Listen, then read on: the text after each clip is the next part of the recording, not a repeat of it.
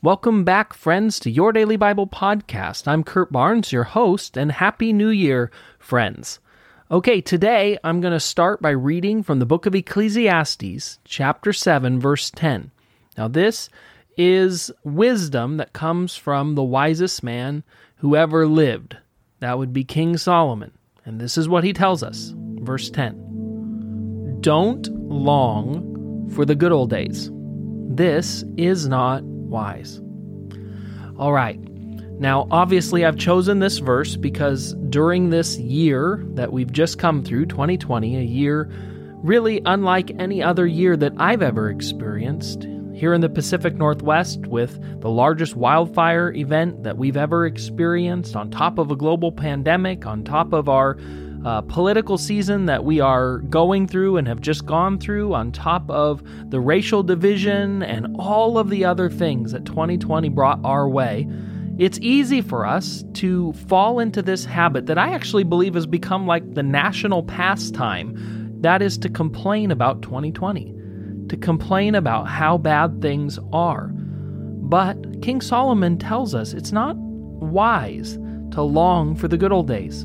What he's saying is that thinking of, I wish things would go back to how they used to be, I wish things were like they were before, is dangerous thinking. And you see, the reason for this is it takes you out of the present. It takes you out of the moment that you find yourself actually living in with the ability today to bring about change and transformation. If you find yourself looking back and longing for the way things used to be, it pulls you out of living for today.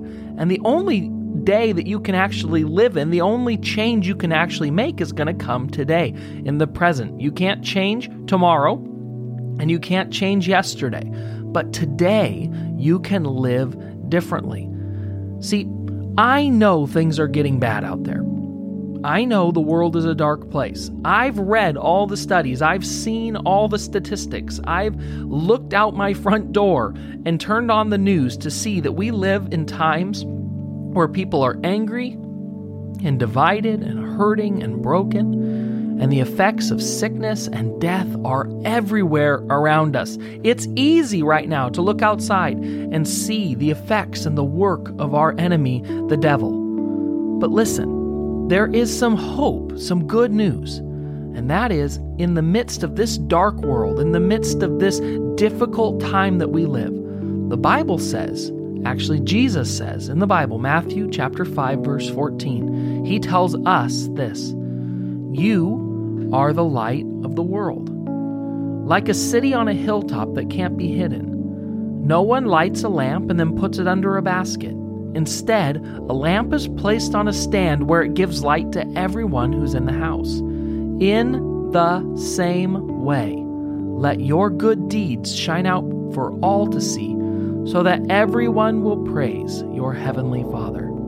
See, the good news for you and I today is this: even though the world is a dark place, even though our country, the city that you live in, is a dark place, God has called us to be lights that shine out into darkness and bring about transformation. Light illuminates darkness. And God's desire for you and I today is that we would live our lives and let our good deeds shine out in such a way that the darkness, that the people living in darkness see it and they praise our Heavenly Father. My encouragement to you today for 2021, I know things are dark, but instead of just looking at the darkness and complaining about it, let's shine for Jesus. Let's pray.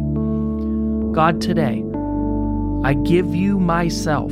For this new year, 2021, I give you my hands, my feet, my mind, my heart, my wallet. I give it all to you, and I say, God, use it. Help me to shine brightly and help bring about change in our dark world through us, your people. I pray this in Jesus' name.